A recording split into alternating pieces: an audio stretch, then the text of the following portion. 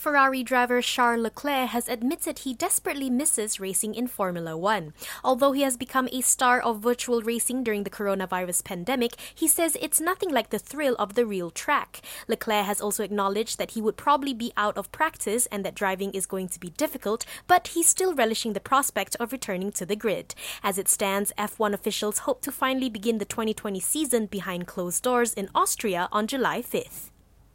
Odion Ighalo's future at Man United isn't looking too good as his parent club Shanghai Shenhua seemed set on recalling him to China. The 30-year-old's loan deal at Old Trafford expires at the end of the month, and United have been working to extend his stay until at least the end of the Premier League season. The two clubs had come close to an agreement, but it's now understood that Shenhua are demanding that Ighalo returns in time for the start of the Chinese Super League campaign in 3 weeks' time.